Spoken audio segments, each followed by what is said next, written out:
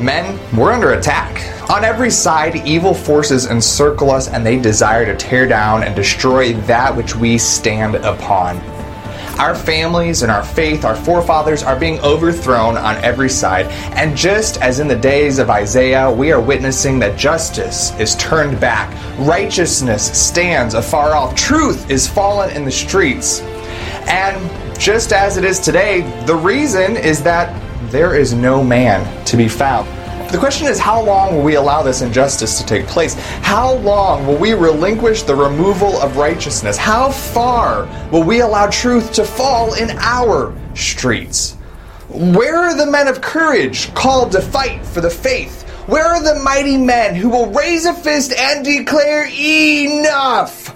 Where are the fearless few who race towards giants, who swing jawbones, who crumble walled cities, who plague evil rulers, and who walk on the water? Where are the men who carry crosses? There's no refuting that something must be done, as enough is enough, but too often we look at our neighbor. We point to the pastor, or we depend upon the deacon to be that man, and as a result of our pointing passive fingers, truth has fallen in our streets.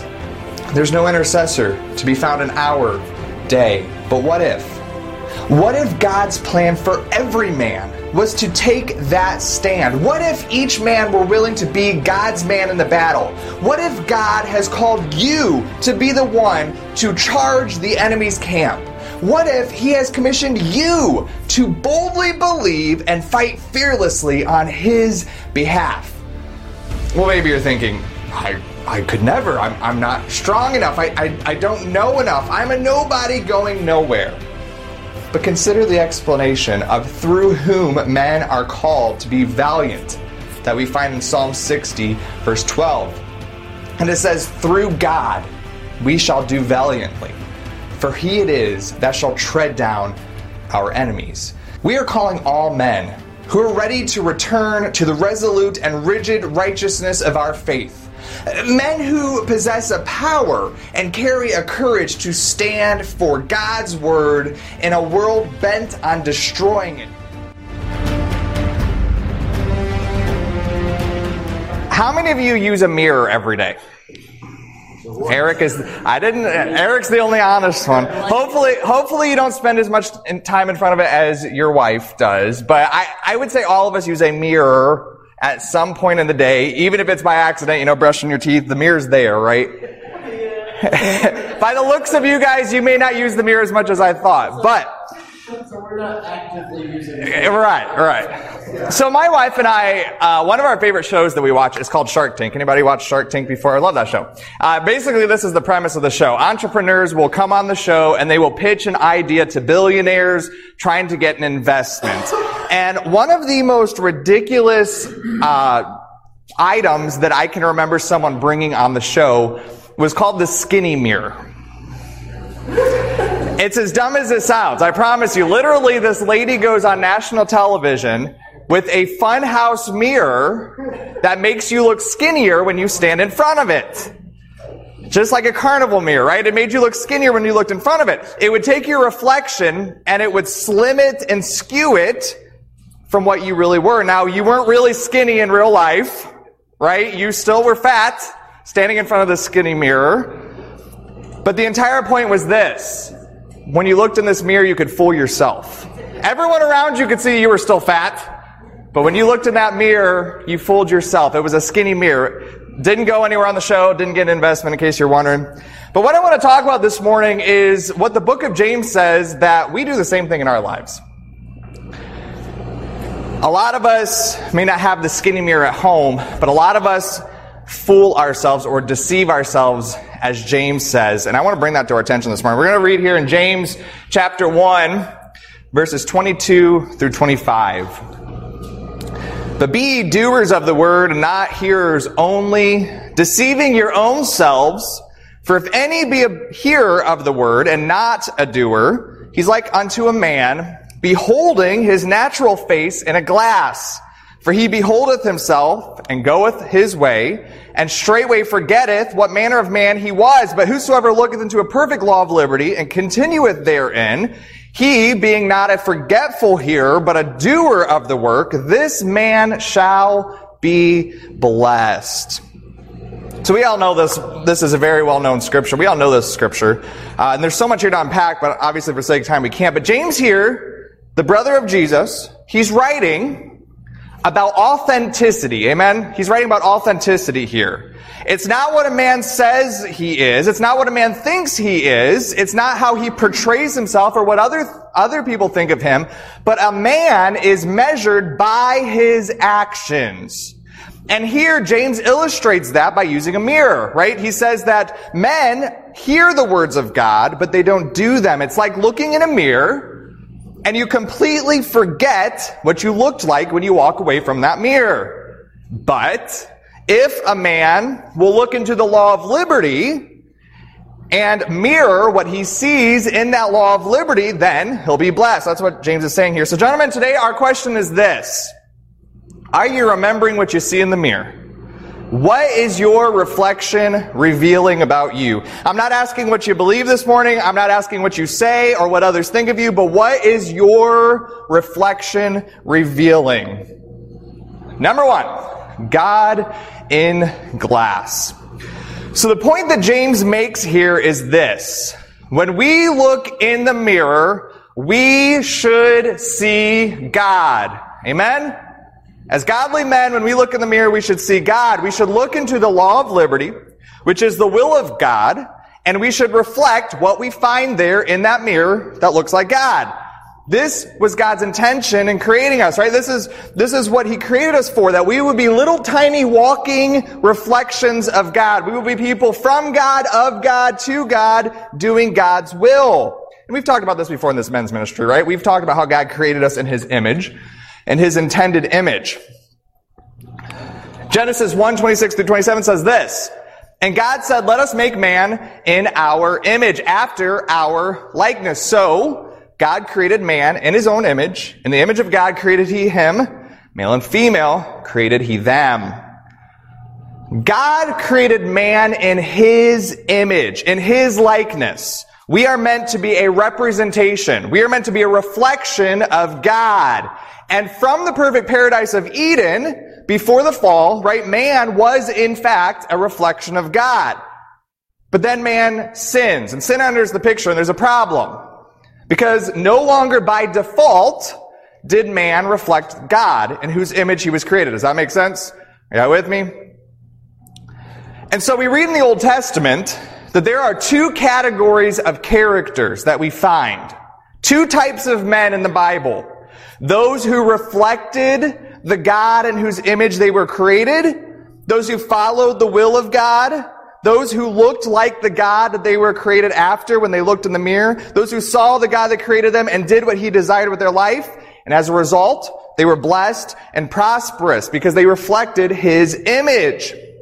But then there were those who looked in the mirror and still saw God, yet they turned away from that mirror and did what they wanted and reflected themselves instead of the God in whose image they were created. So think with me real quick.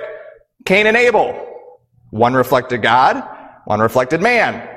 Jacob and Esau. One reflected God, one reflected man. David and Saul. One reflected God, one reflected man. They all looked in that mirror. They all were created in God's image, yet one category of man looked at God's image in whom they were created and decided to do things their way. The other looked at the image of God that they were created in and did things God's way. Looking in that mirror, seeing God, turning away, forgetting, or remembering what you saw. That's what James tells us here. And so guys, that's our goal. That's our aim.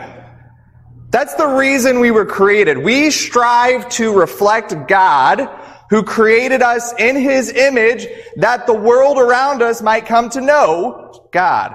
In every moment that we're alive, we make a conscious decision to either look in the mirror and forget the God we were meant to look like, or go back to our lives doing things our way. That's our options.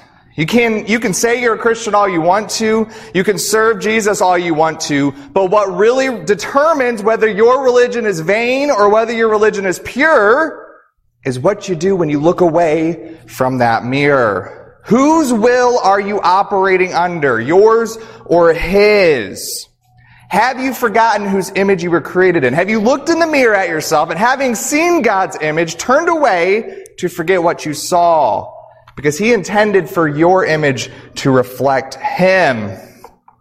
So, if that's the image of God, if He intended for us to look like Him, then what is the ideal image? Because can we all admit we are not perfectly representing God? We do not look identical to God, though we were meant to. So what would it look like for a man who is meant to reflect God, who's meant to be created in God's image? What would it look like for a man to do that perfectly, 100% of the time, all times, choosing to do God's will, God's desire in his life, reflecting God perfectly, a perfect mirrored image? Well, it would look like Jesus. It would look like the life of Jesus. That's exactly what it would look like, Ross. A man that always, in every situation, every temptation, every predicament, every circumstance, singularly and only reflected the image of God. He looks into the mirror, he sees God, and he does what he sees in that mirror. This is exactly what we find in Jesus. The fulfillment of God's perfect image in the likeness of man. The life of Jesus was not his own. The life of Jesus was not what he wanted to do. It was not what he wanted to say. It was not where he wanted to go. Because I think too often we look at Jesus and we think, well, he's God, right? He's God-man. And so as God-man can do what God-man wants. That's not the life of Jesus. Do we get that? That's not the life of Jesus. Jesus did not do what he wanted. He did not go where he wanted. He did not say what he wanted. He reflected the God in whose image he was created. Jesus was nothing more than a reflection. In fact, Jesus tells us this. John 14, 7 through 10, if you know me, you should have known the Father also. And from henceforth, ye know him, and ye have seen him. Philip saith unto him, Lord, show us the Father. Jesus saith unto him, have I not been with you so long of a time that you have not yet known me, Philip? He that seeth me have seen the Father. And how saith you then, show us the Father? Believest thou not that I am in the Father, and the Father in me? The words that I speak unto you, I speak not of myself, but the Father that dwelleth in me, he does speak. And so here, Philip asks a seemingly harmless question. Jesus, show us the Father. Jesus, we want to see the Father. Show us the Father. To which Jesus replies, Philip, what do you think I've been doing all this time? If you've seen me, you've seen the Father. I perfectly reflect him. I perfectly portray exactly what he is. Because God looking in the mirror is Jesus. Jesus said what God would say. Jesus did what God would do. Jesus went where God would go. Jesus was the ideal image of God in the likeness of man, as man was intended to be.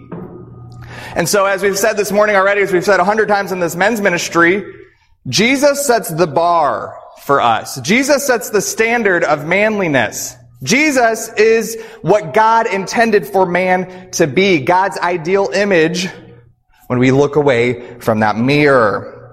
I know you're like maybe scratching your head saying like, where's the orphans and the poor? I promise we're going to get to that. I have not totally skipped our lesson completely.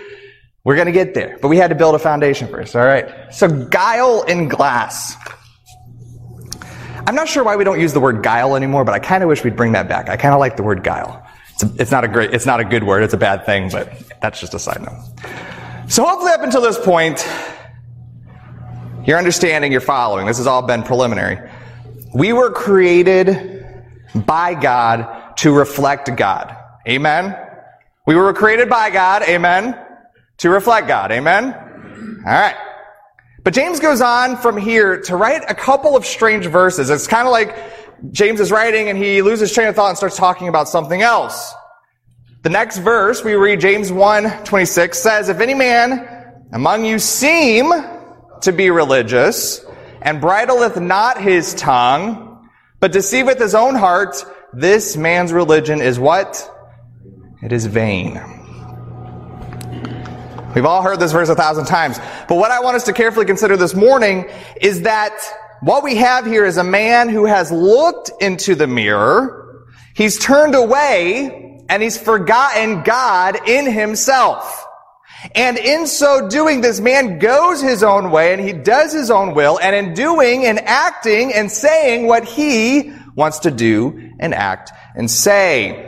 He's unbridled. He's unrestrained. He's living life his way. But sadly, if you read here, this man does not deceive God. This man does not deceive the men around him. Who does this man deceive? Himself. This man deceives himself. Guys, this should scare us. This should shake us to our core, because when we deceive others, at least we know what we're doing. When we deceive ourselves, we have no idea. That should scare us. It is not what we say. It is not who we claim to be that makes us a reflection of Him. And James writes here that your religion is vain. It's pointless. It's purposeless. It's waste. We might as well take every single religious thing we do, whether you sit in a pew on Sunday, whether you read your Bible, whether you study your Bible, whether you come to men's ministry on Saturdays, take it, crumble it up, and throw it in the God-sized garbage, because it's a waste. It's vain. It's useless. It's putrid. It is worth nothing if you are not being bridled, if you are not being changed into His likeness. The change is the goal. Being different, being like Him, reflecting Him. That is our aim. And this is the exact problem that James states here, right? So a man who has looked at himself, who should have seen God in the mirror, yet who turns away and forgets the God he should have seen in that mirror. He goes out and he claims to be godly. He goes out and he's deceived because he's convinced that he is a religious man. Yet his actions say otherwise. His tongue tells us that he's nothing like the God that he claims. His actions speak louder than his words. And James sounds the alarm here. Religion means nothing. Religious practices mean nothing if you're not submitting and allowing God to bridle and restrain and change your life. You may be a hearer of God's words. You may read and study and even teach God's words. But if you are not applying God's words to make you look like God, waste, vain, no good, pointless religion. But then we get to glory in glass. So if verse 26 seems odd and out of place by James, verse 27 really is odd and completely out of place. It's like James totally goes ADHD and loses train of thought and starts talking about something else altogether. It seems to not align at all, because the next verse, the very next verse, says this: pure religion and undefiled before God and the Father is this: to visit the fatherless and the widows and their affliction, and to keep himself unspotted from the world. Does that seem out of place to anybody else? Does that seem like an odd train of thought to anybody else? James tells us here that religion is not what you say of God, but how much of God you reflect. And then James says that pure religion, as opposed to vain religion, pure religion that is undefiled, is to visit the fatherless and the widows in their affliction and to remain unspotted. Shouldn't James have written here, according to how we live our lives, according to our churches, according to what we see in Christian men, should not James have written here that pure religion is worshiping God on Sundays? Pure religion is reading your Bible or praying or tithing or fasting or knowing proper doctrines or having greater faith. That's pure religion. That's where it's all about. That's the pudding right there. That's it. And yet, James writes here, James, Jesus' brother, the one who grew up beside him, who became a believer later in life after having watched his life, James says, pure religion is widows, orphans, affliction. That's pure religion. To defend the defenseless. To stand up for those who cannot stand up for themselves. This is undefiled faith. But what I want us to grasp real quick is this word religion here. Because I think we use the word religion in somewhat of a not derogatory, but not a great term, right? We don't use religion. We think of religion as the other, Buddhist, that's a religion, or Muslims, that's a Christianity. This isn't religion as we would use it here. That's not what James writes of. Here James writes of the result of faith, the result of religion.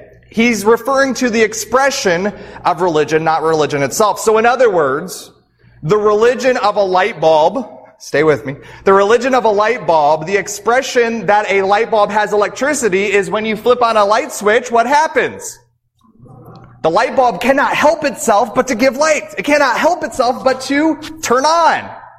That's what he's talking about here. That's what this word religion means here. It's an expression of what you have. It's an expression of faith, an expression of religion. Another example would be that of a mother, right?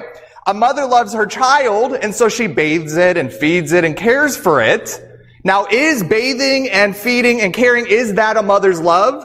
No, that's an expression, a display, an effect of the love she has. Does that make sense? And that's what this word here means. Religion. It's an expression. This is what will result if you have religion. But still it's odd that he ends this verse that your expression of your faith is to care for the fatherless, and for the widows. This is the purest form of faith. But notice what other word James uses here next to pure. Pure religion and undefiled. Ooh, this is a great word. Because the root word of undefiled in the Greek, are you ready for this? You have to at least put on your best smile because this is really great, guys. Thank you, Jacob. The root word of undefiled is alpha, which is the first letter of the Greek alphabet, which none of you care about. But it is also the name that Jesus gives himself in Revelations 1. I am the Alpha and the Omega. James could have easily written here that pure religion and Jesus-like religion, Jesus-like expression of faith, is to care for the fatherless and the widows. The most Jesus-like way to express the faith that's within you is to do this. And is that not true? Is that not the most Jesus-like thing you can do in life? Is that not the most Jesus-like thing you can do as a Christian? Pure religion and Jesus-like expression of faith is to visit the fatherless and care for the widows.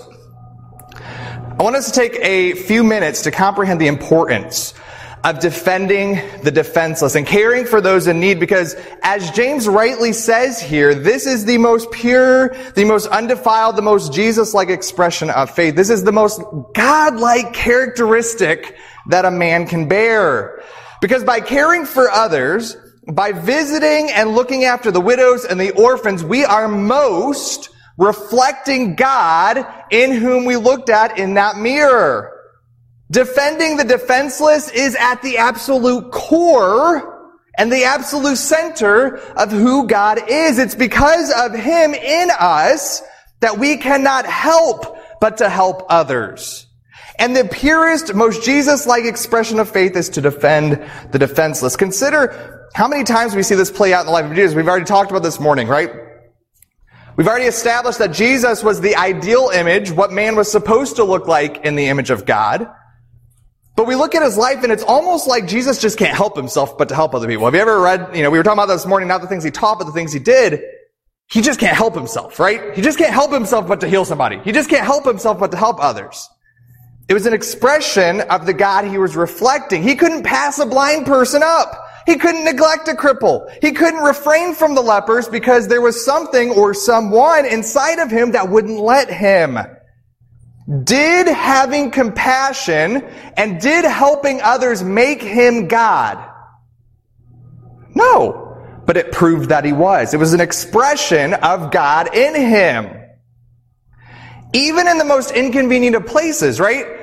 In the most inconvenient of places where Jesus should have just took a pass, Jesus couldn't help but help others. Even on the Sabbath day, he helped others. Even if the person was unclean and not allowed to be touched by the law, he couldn't help it. He helped them. He healed them. Even if it meant arguing with his critics, even if it meant judgment of the onlookers, still Jesus saw the need and he could not help but to help the helpless. He couldn't help but to step in and do something to defend the defenseless. Because at his core, this is who the God that dwelt within him was. And so this was the expression of his faith. And so I'm afraid that in many of our churches and even in our lives, we have lost a personal commitment for compassion on others, personally. This was the main problem. We've already talked about this some with the pastor. This is the main problem that Jesus had with the Pharisees, was it not? They had the Bible, they knew the Bible, they lived to the letter of the law, but in doing so, they missed the entire point of the Bible, which is to show them who God was. And who God is a defender of the defenseless. That's who God is. You cannot know the God of the Bible without finding a fierce defender of the defenseless. That is just the facts. In fact, any guesses? Let's do Price is Right. Any guesses on how many verses roughly speak about caring for the poor, the widows, the orphans in the Bible? Just throw a number out there. 106. 106. Any other takers? Just guess. Tom's the only gutsy one. Come on, Eric. You know you got a number. 1,000. Price is Right rolls. You're a little over. So, 324 times, roughly. 324 times in Scripture, we find God saying, help those who are helpless, defend the defenseless. This is more times than the Bible speaks about love. This is more times than the Bible speaks about forgiveness, than it speaks about joy, than it speaks about grace. 324 times God's Word gets a big fat highlighter out and says, this is who I am as God. I care about the helpless. I care about the defenseless. I care about the orphans and the poor and the widows. I care about those who are incapable of caring for themselves. In God's Word, the book intended to show us what God is like, He takes 324 precious verses and He says, this is what I'm like. This is who I am. I care for others. I began to make a list of these verses and there's just so many great examples. Pastor brought up the Levitical law. There's so many places in the Jewish law that would say this so many years you have to help them, or this amount of food you have to set aside, tithe for the poor, and don't pick all the grapes off for the poor, and do this for the poor. It's all about caring for others. But deep down we know this. Do we not deep down know that God is a defender? Do we not know deep down that He is a carer of others? We know this. I want to direct our hearts to Proverbs 14:31 that gives us a consequence of our reflection of the God who's in us. Proverbs 14:31. He who oppresses the poor shows contempt to their maker, but whoever is kind to the needy honors God. In our study this past month, we were challenged really with one main objective. Take a stand. Was that not the main bottom line? Take a stand. It doesn't have to be the widows and the orphans like James writes about. It doesn't have to be the poor that we read of here in Proverbs. But as a man in whose image is of God, as a man who represents God to this world, as a man who is now the literal hands and feet of Him, are you taking a stand in the face of injustice? Whatever the cause, are you taking a stand? Because if you're not, you're showing contempt for your Maker. You're failing in the face of your Father, whom you're meant to reflect. Jesus, as the incarnate hands and feet of God in flesh, could not pass a person without helping them because of the expression of who dwelt within Him. He knew that at the core of who God was, there was a defender for the defenseless. Or maybe, to put it in terms we all know, we spoke about earlier this morning, we know that God is just. Is He not? God is just. And as a just God, dwelling in a man should at all times be desirous to uphold justice because of the just God that dwells within us. By upholding justice, it expresses the just God that dwells within Him. God is just, And as a just God, his hands, his feet, whom we are, we should be upholding justice. It would be inconceivable to go through the Gospels, right, and read of Jesus passing up a blind man. He's walking by, he sees a blind man, he closes his eyes, goes the other way. We could never conceive him doing that. We could never conceive him seeing a leper and going the opposite direction. Oh no, he's going to see me. Jesus goes to them. He defends them. He helps them. Yet, are we doing the same? Are we taking a stand? We are a busy church. The pastor's already talked about this. We are a busy church. We have served at homeless shelters, and we do many benevolent things.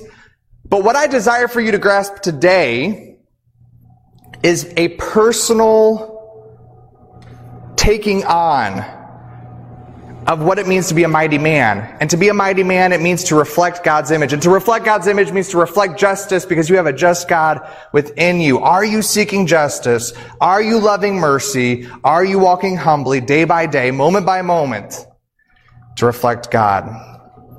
We may read of poverty or homelessness or human trafficking. Many examples our chapter gave this month. We may hear about the orphans and the widows. We may convince ourselves that it's someone else's problem. Or maybe we just convince ourselves it's too out of proportion. We can't handle it. But do you realize by being inactive in defending the defenseless, we're saying that the God we reflect just isn't big enough. We're just one person. We say, my God can't do it when we say we can't do it. If you think of yourself, it's someone else's problem. It's not mine to worry about. You're saying, my God doesn't care. Because do we realize we're doing these things through him, not through us? I want to end today with a very short story. Probably some of you have heard it before. But how many of you know or have ever heard of a man named Richard Wurmbrand? Anybody? I expected you've heard of him. Anybody else heard of Richard Wurmbrand? I want to end with this story today. It's so challenging and really has just pricked my heart. But this gets our point across today. The year was 1944. The Soviet Union had occupied Romania and began to establish the communist regime. The young pastor Richard Wurmbrand and his wife Sabina were among many of the religious leaders in attendance of the Congress of Cults held in 1945 by the Romanian communist government who elected Joseph Stalin as their president. As many religious leaders, many godly men stood up to praise what was going on and to pledge their support, Wurmbrand's wife and himself were sickened by the injustice they saw. Sabina, Wurmbrand's wife, turned to Richard and said, "Richard, stand up and wash the shame from the face of Christ. They are spitting in his face." Richard replied to his wife, "If I do so, you will lose your husband." And she responded, "I don't wish to have a coward as a husband." That led to the Wurmbrands choosing to stand up for their belief on live radio in Romania. And the following 2 decades of their life, they spent paying for this decision. The Wurmbrands were tortured and imprisoned and went through unspeakable things. Wurmbrand would go on to write the book Tortured for Christ, which tells the story of him and his wife who were both imprisoned and tortured for their faith. And they would go on to begin Voice of the Martyrs ministry, which some of you may have heard of. Are we mighty men or are we patsies? When evil prevails, when injustice takes place in this world that God placed us in domain over, when this world spits in the face of Christ and when it shames him, when the defenseless are not defended, do we cower? Do we rationalize? Do we fear? Do we consider the price to be paid too high? And as a result, we wash our hands of the injustice. Who will take a stand? Who will wipe the shame from Christ's face? Our reflection reveals a lot about us, gentlemen. What do you do after you walk away from looking at God in the mirror? Is God being seen through your expression of what you see in that glass? Is your religion pure or vain? Thanks so much for joining us for another session of the Sandhill Men's Ministry. We hope that your soul has been stirred and your faith has been fortified in what God has called each of us to be as a mighty man. Men who are up for the challenge are invited to take part live, online, or in person in our monthly meetings of the Sandhill Men's Ministry. You can also, of course, catch the video of each session or the podcast as a follow-up. For more information about the Sandhill Men's Ministry, to attend our next meeting, or for additional Christian content, please visit our website at www.sandhillfwb.com. Thanks so much for joining us today as we continue on in Christ.